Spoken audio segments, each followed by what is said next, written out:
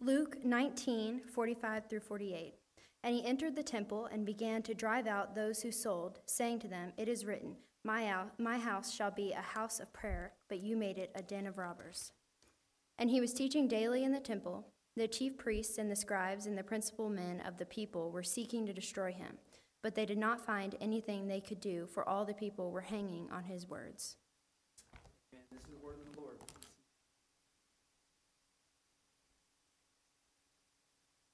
Let's open up with a quick word of prayer.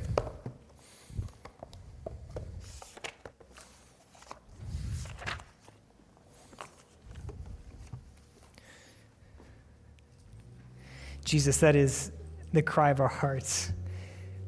All that we have that is of worth is you. For you are worthy of all the treasures in the world. You are worthy of all the happiness and success in the world. You are greater than anything. And Lord, we could be the richest man or the richest woman in the world, and yet still say, I have nothing that compares to you. So as we look at your word, as we see the testimony of your entrance into Jerusalem, may our hearts sing with how great you are. And pray this in your beautiful and holy name. Amen.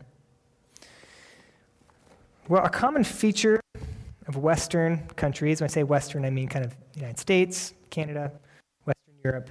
A common feature that at least is talked about a lot about the West is our distrust of authority, specifically institutional authority. So an institution is just an organization or society with kind of a formal leadership structure. So schools are institutions, right? The government is an institution. Neighborhood associations, obviously a church. And for many diverse, complex reasons, we just tend to have a suspicion of institutions. Just because an institution says so doesn't mean we're going to believe it. Just look at the popularity ratings of Congress, who we elect to represent us as an institution. And no one trusts what a congressman says anymore. And from, my context, when I hear that, it's usually said in a kind of a sense of like exasperation or frustration, or like it's a sign of the times. No one respects authority anymore. And certainly an allergy to authority is not rational or helpful or right? Like if we just disregard all institutions, but then we get all of our opinions from TikTok, that is also a very bad setup. But ironically enough, Jesus' greatest opponents was not an individual, nor was it the crowds of people. It was institutional Judaism. Now, I'm going to be using that word a couple of times this morning, so I'm going to define it, but institutional Judaism would have been the religious leadership structure of Judaism. You had the Pharisees, who were kind of the religious leadership in the countryside. Then as he moves into Jerusalem, he's got the Sanhedrin, which is the kind of governing council with the chief priests and the priests. The leaders of the kind of established Judaism of the time are the ones who oppose Jesus the harshest. The crowds are listening. They don't always believe, the crowds don't always believe Jesus. There's some curiosity, but they're at least willing to listen to him. But it's the leadership, the institutional Judaism, that pushes back against Jesus the harshest. And when Jesus comes to Jerusalem, this opposition from institutional Judaism turns into full-blown warfare. Because when Jesus comes into the city, he kicks a hornet's nest, so to speak. Because he goes to the heart of institutional Judaism, the temple. And he has some choice words for what's going on there. And from this point on in the Gospel of Luke, the lines are drawn. Up until this point, the religious leaders, although they didn't like him, they didn't like his power he was getting, they were weary of him. There was still some, the Pharisees still went out to be baptized, right, by John the Baptist. There were still some that were following. But at this point, the lines are drawn. And you're either for Jesus and for the kingdom he's bringing and against the religious leaders, or you're for the religious leaders, for the institution of Judaism as it stood at that time, and therefore against Jesus. There's no middle line anymore. So to give an outline of where we're going this morning, first we're going to look at is Jesus and the temple. The second point we're going to look at is what the temple could have been and what it had become. And then finally, again, which is kind of the theme of our text, which is that the lines are drawn.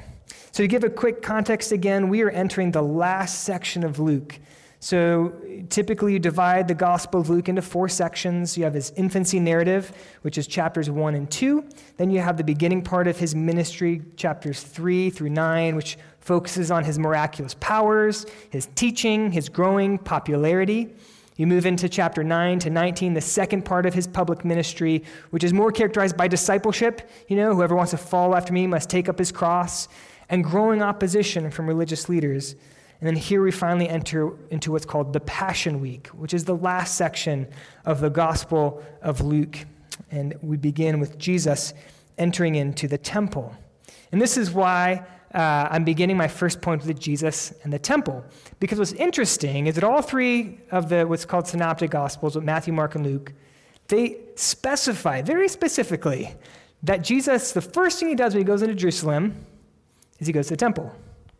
He doesn't go to the Mount of Olives, right? He doesn't go meet with friends. I mean, certainly he knew people in the city. He doesn't go see the sights. The first thing he does is he goes to the temple. And not just that, but Jesus in this story exhibits uncharacteristic anger. Like Jesus gets angry sometimes. Certainly he had choice words for the Pharisees. But when we think of Jesus, how he's portrayed in the Gospels, angry is not the predominant emotion. But Jesus gets really angry here. Not just angry, he shows physical aggression. That's nowhere else in the New Testament do we see Jesus physically aggressive towards people. And if the story in John 2, which is a story of Jesus cleansing the temple, if it's the same instance as here, which there's debate, but if it is, Jesus is using a whip. And so there are Christians that are frankly embarrassed by this scene because they don't know how to make sense of it. In fact, I had a teacher in high school who was kind of an atheist critic, not critic, what's the word? Skeptic. And he was like my favorite teacher in high school. I loved him, but we had very different opinions. And he grew up a Christian, left the faith, and he would describe this scene as Jesus having a temper tantrum. So again, it's just we just got to be upfront that it's Jesus coming out of character to some extent with how he portrays himself through much of the gospel. And so we have to ask, why is Jesus so concerned about the temple? Why does he make that his first stop as he comes into the climactic part of his ministry where he's about to die? Why does he start at the temple? Why does he get so angry? I mean, you got to think, Jesus has seen all kinds of evils, all kinds of oppressions and injustices, but it's the temple that drives him to this kind of anger. And the answer we're given is actually given to us at the very beginning of the Gospel of Luke. If you remember, 2 years ago, yes, it was 2 years ago, we preached on this, but Luke includes this very interesting story where Jesus is 12, and he goes with his family for a feast in Jerusalem, and then his family heads back home, not realizing that Jesus is not with them. After about a day or 2 out, they realize he's not there. They come running back. They're searching everywhere. They're terrified, and they find 12-year-old Jesus in the temple. And like any parent who's been terrified out of, freaking out, they're like, Jesus, how could you? They're angry. What are you doing? And Jesus' response is, did you not know that I must be in my Father's house? Now, aside from the fact that he's calling God his Father, which is shocking in its own right, what I want to point out is Jesus' relationship to the temple.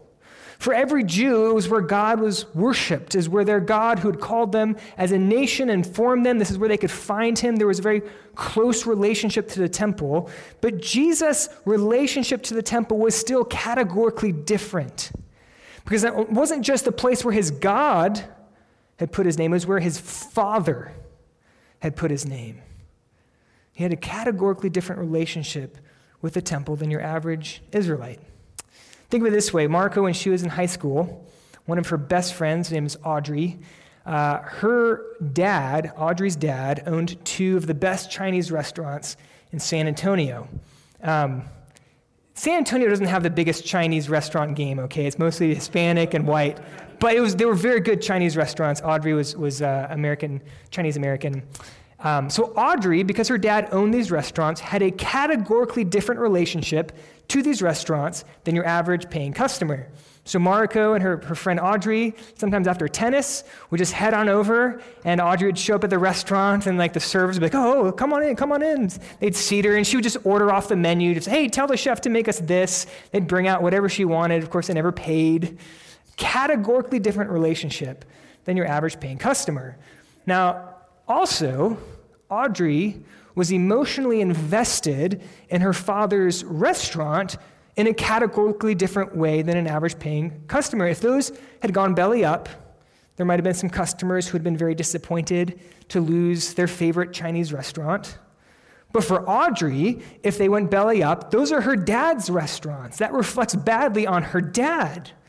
She's much more emotionally invested. She has a categorically different relationship with the restaurant than an average paying customer. That's the same thing with Jesus and the temple. This wasn't just where God would be worshiped. This was Jesus' father. His father had put his name on the temple, like signing his name to it. And so if the temple was dishonored, if there was dishonorable things happening in the temple, it wasn't just a reflection on the spiritual health of the nation. It was dishonoring his father. And that's why Jesus gets angry here in a way that he doesn't get angry elsewhere. Because the temple is his father's house. And so he cares deeply about the temple. Now, I want to kind of pivot here for a second, because the temple is no more.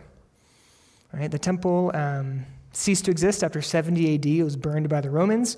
You can go to Jerusalem and see the Wailing Wall, which I should have fact-checked this, but my understanding, it's not even part of the temple proper. It's part of like an outward wall of the temple. That's all that's left.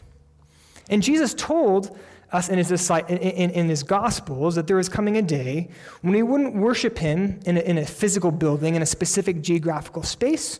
Rather, we would worship him in spirit and truth. And that meant that whether you were worshiping him in a cathedral on Main Street of whatever city, or if you were worshiping him in underground, in the basement in a closed country. If you were worshiping him in spirit and truth, he would be present there. So then Jesus' concern for the temple, how does that translate to the fact that we don't have a temple? We now have a church. And I want to point out something that struck me here, which is that if Jesus cared about the temple because it was his father's house, to such an extent that he would get angry, that he would how much more would he care, how much more does he care about the church, which is his bride? Think about that. If your father passed down an heirloom to you, and it was someone associated with him, you'd probably care for it. But if you lost it, it'd be sad, but it wouldn't be tragic. But if you lost your spouse, just how much more you care about your spouse than you would just about a house that reminds you of your father. Think of a wedding, and we all know that moment in a wedding when a groom is standing up front and all the bridesmaids have come down, and then the music stops, everyone stands up, and the bride comes down. And nowadays, it's like, it used to be back in the day, like occasionally a groom would tear up and it'd be very touching. Now it's like, if you're not bawling as the groom, it's like, what a heartless scumbag. It's very stressful. Like, I got like manufactured tears. But nonetheless, in that moment, the groom is like, he's got eyes for one person. And it doesn't matter if there are objectively more beautiful, more impressive people in the room. It doesn't matter if the governor of Kentucky is there. It doesn't matter if the Miss Kentucky is there. He's got eyes for like one woman. That is how Jesus views every one of his churches. Right? Jesus doesn't rank his churches like, man, this church has got an awesome budget. This one's got a great building. This one does all kinds of outreach. It's like every church. It's his bride. It's his bride coming down the aisle. He doesn't see anyone else. It's like, I'm just head over heels. I think we know that Christ loves us, but I wonder if we fathom the love of a groom that has for his bride. Like, that's how Jesus feels, not about the church universal, but about this gathering who are gathered here this morning. And that's our great hope. Because if the Lord of life loves us in this way, we can trust him with anything. We can trust him with our ministry outreach to the neighborhood. We can trust him with our children. We can trust him with the future of our church. We can trust him with our finances. Because Jesus is head over heels for us. If he cares so much about the temple, how much more does he care about the church, which is his bride? But nonetheless, again, what was Jesus' relationship to the temple? He had a categorically different relationship because the temple was his Father's house. And so when the temple was dishonored, it was his Father who was being dishonored. And that's our first point, Jesus and the temple. But this brings us to our second point, which is what the temple could have been and what it had become. Look with me at verse 46. Well, actually, let's read 45 too. And he entered the temple, and he began to drive out those who sold, saying to them, "It is written, my house shall be a house of prayer, but you have made it a den of robbers."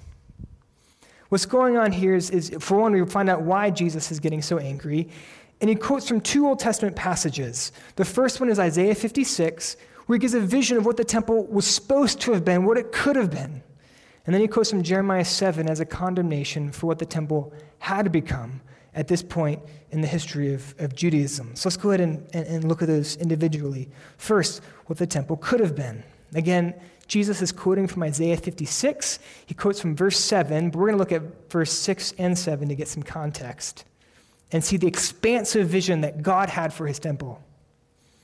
And the foreigners who joined themselves to the Lord to minister to him, to love the name of the Lord, and to be his servants, everyone who keeps the Sabbath and does not profane it, and holds fast my covenant, these I will bring to my holy mountain, and make them joyful in my house of prayer. Their burnt offerings and their sacrifices will be accepted on my altar. For my house shall be called a house of prayer for all peoples. Now, a quick note there, when he says my holy mountain, the temple was built on a mountain called the Temple Mount, so he's referring there to the temple. This is an expansive vision, an international vision. God is saying the worship in my temple will be so beautiful, so compelling. People from other countries will come because they have heard God really does dwell in your midst. And they're going to come and it's going to be a house of prayer. It's interesting, Jesus, the part that he quotes, the way he sums up this vision God had for his temple is that it shall be called a house of prayer. If there is one bit in this passage that has just provoked my thinking more than anything else, it is this: a house of prayer. Why didn't God, speaking through Isaiah, say a house of sacrifice? Because when we think of the temple, that's what we think of. That was where the sacrifices were offered for the sins of people. It's where atonement was made so that people could have a relationship with God. But he doesn't say a house of sacrifice, he says a house of prayer. And as I thought about this is my conclusion. Because God knew, as it was demonstrated in Israel's history, that sacrifices could be skin deep. What I mean is people could offer sacrifices, they could impoverish themselves offering sacrifices, and yet it only be lip service. Just going through the motions. And God doesn't want our routines, he doesn't want our motions, he wants our hearts. He wants us to open up all of ourselves to him. And so he asks for it to be a house of prayer. Because in the sovereignty and mystery of the way God made us, he reaches us in a unique way through prayer. Prayer in a unique way brings us face to face with God. This is just from my own experience, so take it for what you will, but I do think it's true. I think it makes sense. I can be a jerk to Mariko or my kids.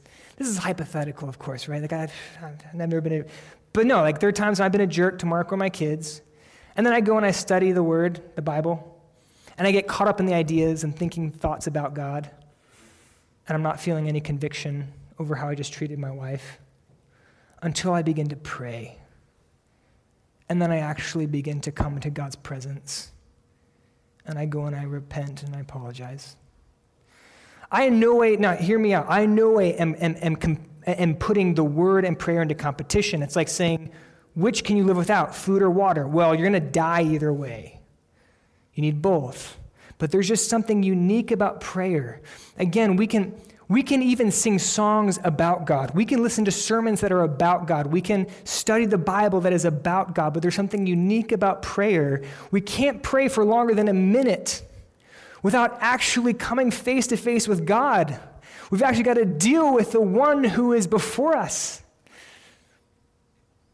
And so God calls for it to be a house of prayer, a place where we come face to face with God. And I tell you what, because prayer in a unique way brings us face to face with God, because that's the case, Satan will do whatever he can to keep us from praying. Have you noticed that? You're like, I'm going to wake up tomorrow morning, I'm going to pray. And then you're just tired the next morning, and you're like, I got work to do. Or ironically, that first Sunday of the month when we have prayer meeting, there's always something that will come up. In fact, there'll be Satan's really good at this, guys. He'll bring up 15 things. You're tired, you're busy, you got work, you got to study for tomorrow. You don't really feel like praying. Because Satan knows if he can keep us from praying, he can gut us of our spiritual power. He knows, oh dear, if the church comes together and prays, God will be present in a unique way. What can I do to keep that from happening? God's vision for the temple was to be a house of prayer, a place where people would encounter the presence of the living God, come into his presence and know him and be known by him. Well, again, that's the vision for the temple, and as I've already mentioned, the temple is no more. And so how does this apply to the church? Well, again, we're no longer bound by physical space, and so that means when we pray in our small groups, or in our men's and women's groups, or when we pray at home with our families, or even just go by ourselves into a room and we pray in spirit and truth, God's present there in a way that he did not promise to be present with Israel. That's a remarkable fact. Our house of prayer is something that goes with us wherever the body goes. At the same time, God's given us a building that is debt-free, that is, more or less in fantastic condition. Sure, we'd love to repaint it, blah, blah, blah. But it's structurally, it's good. And so how can we make this building a house of prayer? Because I think God's vision for the temple and for his church to be a house of prayer, I think it applies to our physical spaces as well. Now, if I had a genie in a bottle, what I would do is I would take everyone in this church and I would move us out to an English countryside 100 years ago. We'd all live in a little village that surrounds like a little stone church. We could all walk to each other's houses, and the church would be open 24/7. And so whenever you wanted to pray, you could go into the church, into the sanctuary, and be lit by candles at night. And when I wanted to get out of town, I'd saddle up my horse and ride out on the countryside, and it'd be great. I'd write journals that people would read someday. Well, obviously, that's not going to happen for a number of reasons. For one, most of us can't walk here. Some of us can, but most of us can't walk to the building. Two, if we left it open all the time, we would not have a building to speak of. So how can this church be a house of prayer? Here's my idea, and I'm excited about this, and I hope you guys are as excited about this as I am.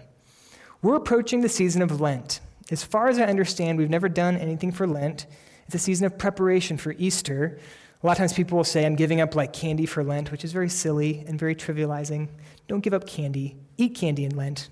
Do something a little more serious.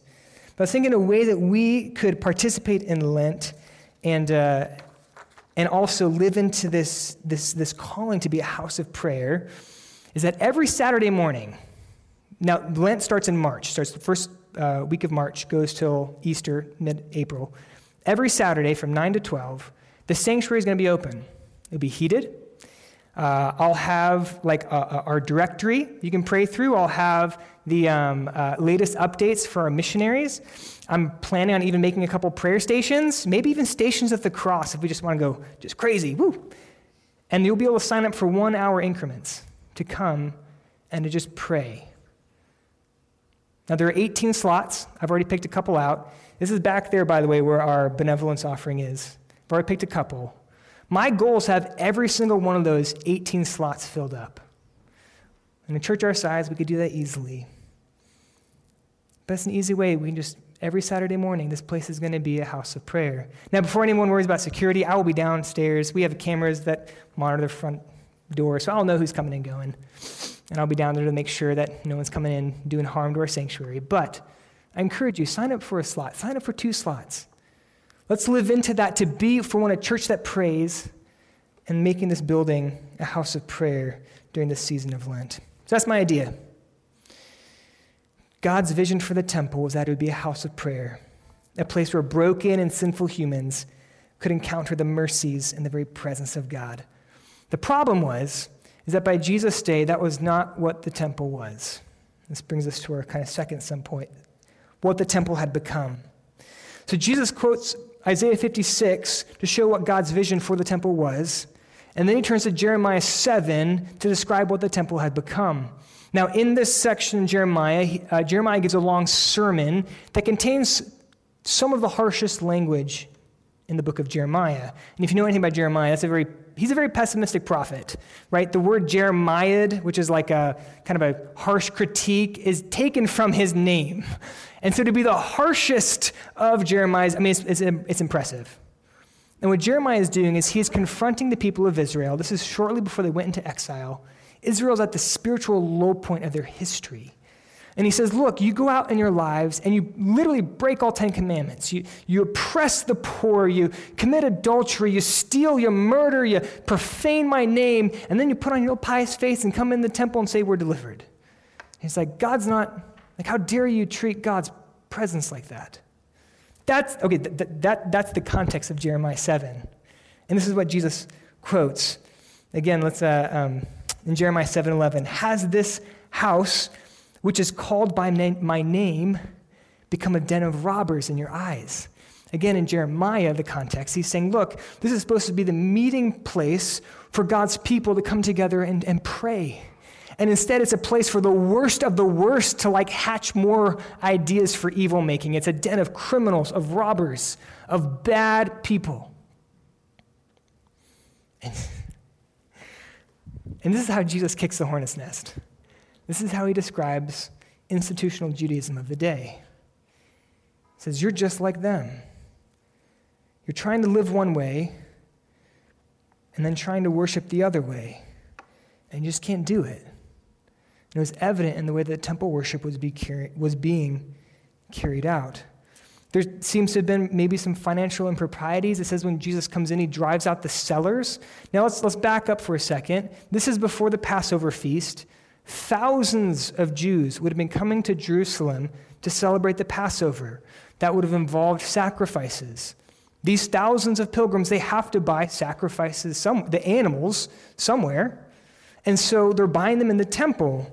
And what it seems was going on was that the chief priests and the priests were cutting financial deals with certain merchants to allow them to have that prime real estate to sell their animals. And so then they were enriching themselves. Again, the people God had called to be mediators between the people and God, to teach the people about the things of God, were enriching themselves at the expense of people who were already very poor to begin with. So Jesus drives out the sellers. How dare you? But secondly, and to get this, we just have to kind of put ourselves in what's going on here. There were just distractions that were hindering worship. Again, there are thousands of pilgrims coming, which means they need to buy thousands of goats and birds and other animals to sacrifice. They're all sitting in the temple. Imagine the sound of thousands of goats bleating. Not like bleeding, I'm bleeding, like meh, meh.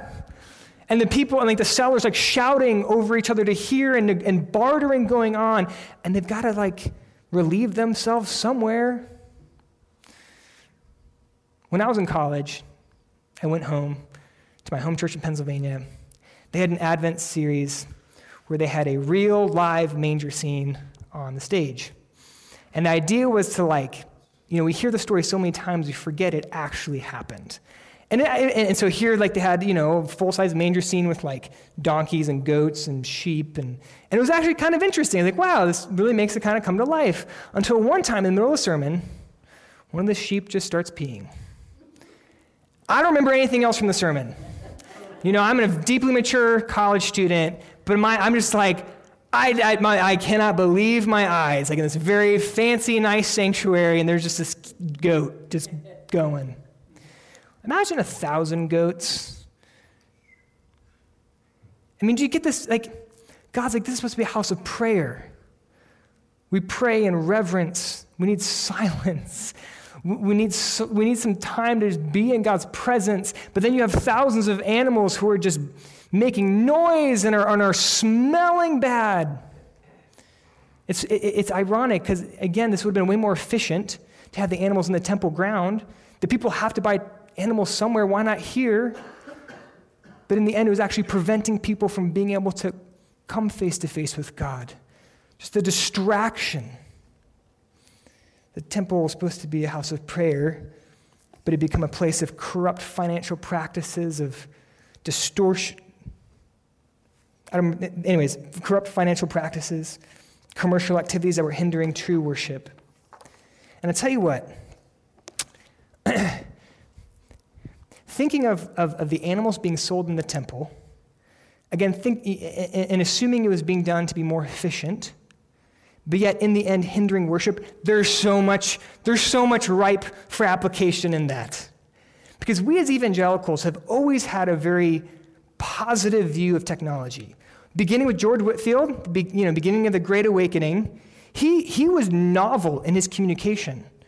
Back that day, you didn't preach outside, you preached in buildings. He started going to places where 15,000 people could hear him. And he started publishing his sermons in ways that were novel, that spread the gospel in really new ways. We think of it as oh no. It was like the cutting, bleeding edge of media of his day. And so we've always had kind of a relationship with the new, the more efficient, let's just use it. But we got to be really careful that in our use of methods and medias and technologies, we don't actually then distract from why we're supposed to be here in the first place, which is to be a house of prayer. And that's why our service, when it comes to our media technologies, is fairly plain. That's intentional. That's why we include moments of silence, both in the beginning to prepare our hearts, silence to confess sin, silence at the end to reflect. If the church is about entertainment, about wow factor, don't do that. But our goal isn't to wow or entertain. Our goal is to meet God. And so we try to do as best we can. God had given Israel a beautiful vision for the temple, but institutional Judaism had lost its way, and it was reflected in the temple worship. And Jesus had put a temporary stop to what was going on, but in doing so, he had drawn lines in the sand. And this brings us to our third and final point. The lines are drawn. In driving out these sellers, again, going into the heart of institutional Judaism, driving out these sellers, Jesus is giving a challenge to the religious leaders that they cannot ignore. While he's out in the countryside doing his thing, they can kind of ignore him, whatever, it's fine. But here he's come into their home territory. And he's accused them of basically being apostate Israel. And they got to respond somehow. Now let's keep in mind, there's still opportunity for grace. Jesus, when he comes into the temple, it's not condemnation, it's rebuke. And if there was an opportunity here for the religious leaders to humble themselves, to realize what they were doing, and to turn to Christ, and they would have found him gracious.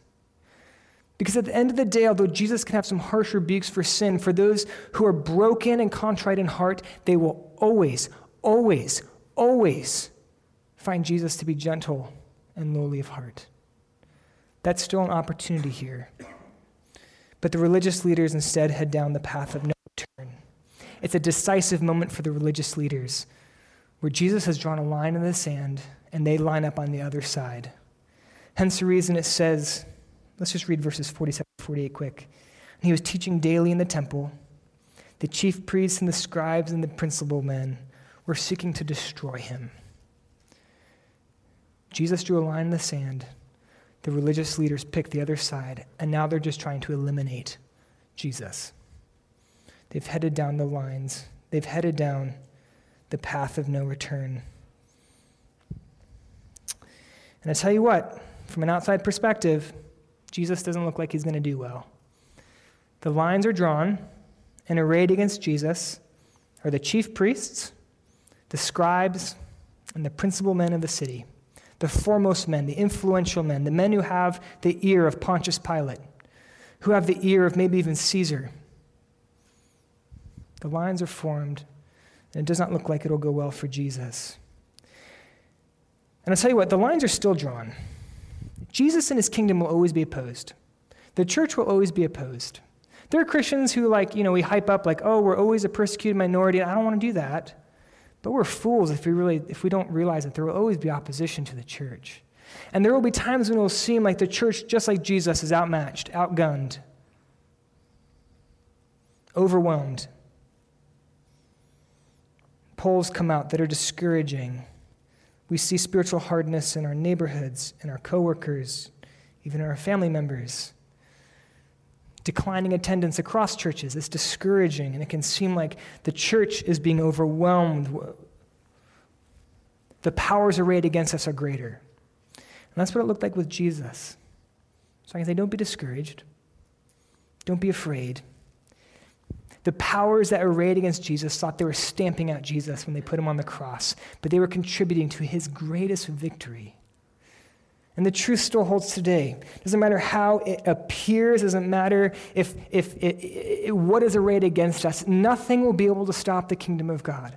It doesn't matter if it seems like nothing's happening or like God is not at work. He's at work in ways we can't see. He's at work in ways that may not seem impressive, but when we are able to stand back and see the scope of history, the way that God sees it all the time, we'll see, the kingdom was never in danger.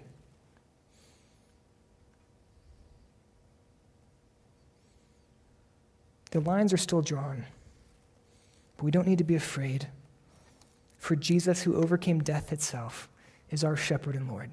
Let's pray.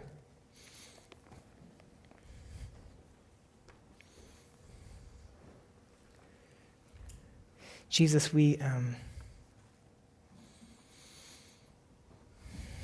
that you will protect us from hard hearts. Lord, you still draw lines in the sand. But we know that whoever comes to you in a broken and contrite spirit will find you to be gentle and lowly of heart. Help us to be a people who really do seek your face. Help us to be a people who put prayer as foremost, not as an afterthought, not as a duty, but as one of our central privileges. That we can come into your presence and actually come face to face with the God of all, with the one whom our hearts long for.